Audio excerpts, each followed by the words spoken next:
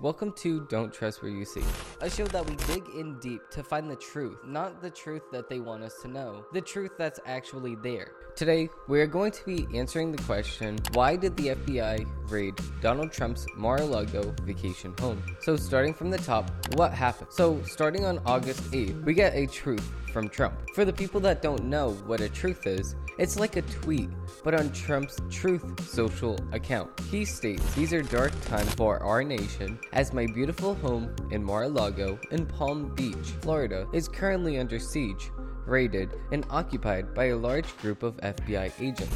Now that we know what happened, let's find out why it happened. There were a couple of reasons why. The first being, the sources that the FBI gave the judge to get a warrant were fraud.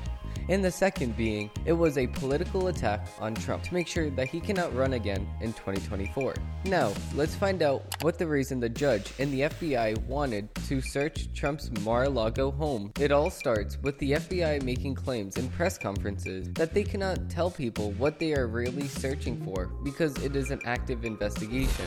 Well, as I'm sure you can appreciate, that's not something that I can talk about, so I'd refer you to the department.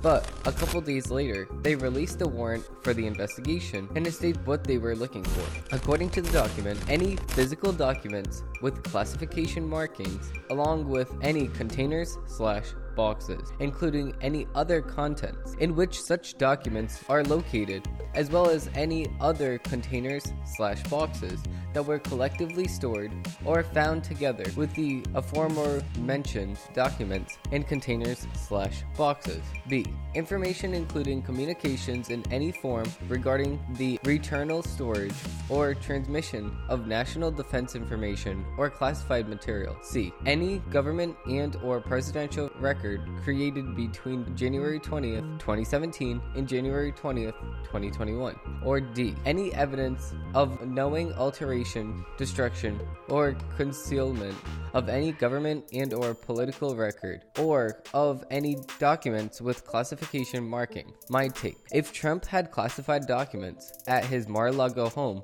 then I would get why the FBI would want them back. But the FBI does not want them back. It's the National Archives Committee that wants them back. So this is even a less excuse for them to investigate Trump. If we go back and look at the former presidents or state officials, we can see that the FBI has had 2 years to follow up with the Hunter Biden laptop scandal and hasn't. Also, Hillary Clinton had more than 100 emails containing classified information on the server in her home.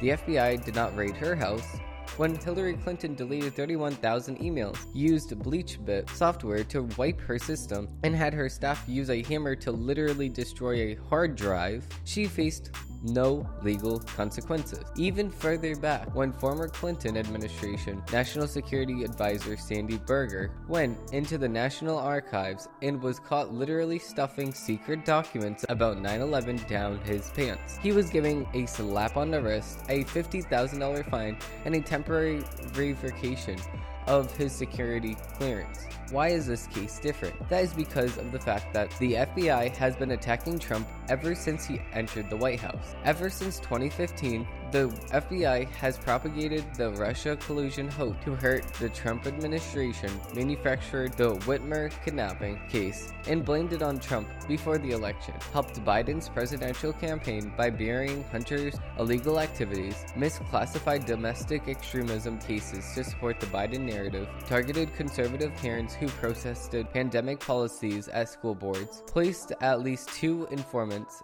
at the Capitol on January 6th who participated in the riot, raided Trump's home to find anything that they could prevent him from running in 2024. Based on all these facts, do you think that the FBI acted in its best interest? Let me know in the comments down below, and while you are down there, you might as well leave a like on this video because you got this far.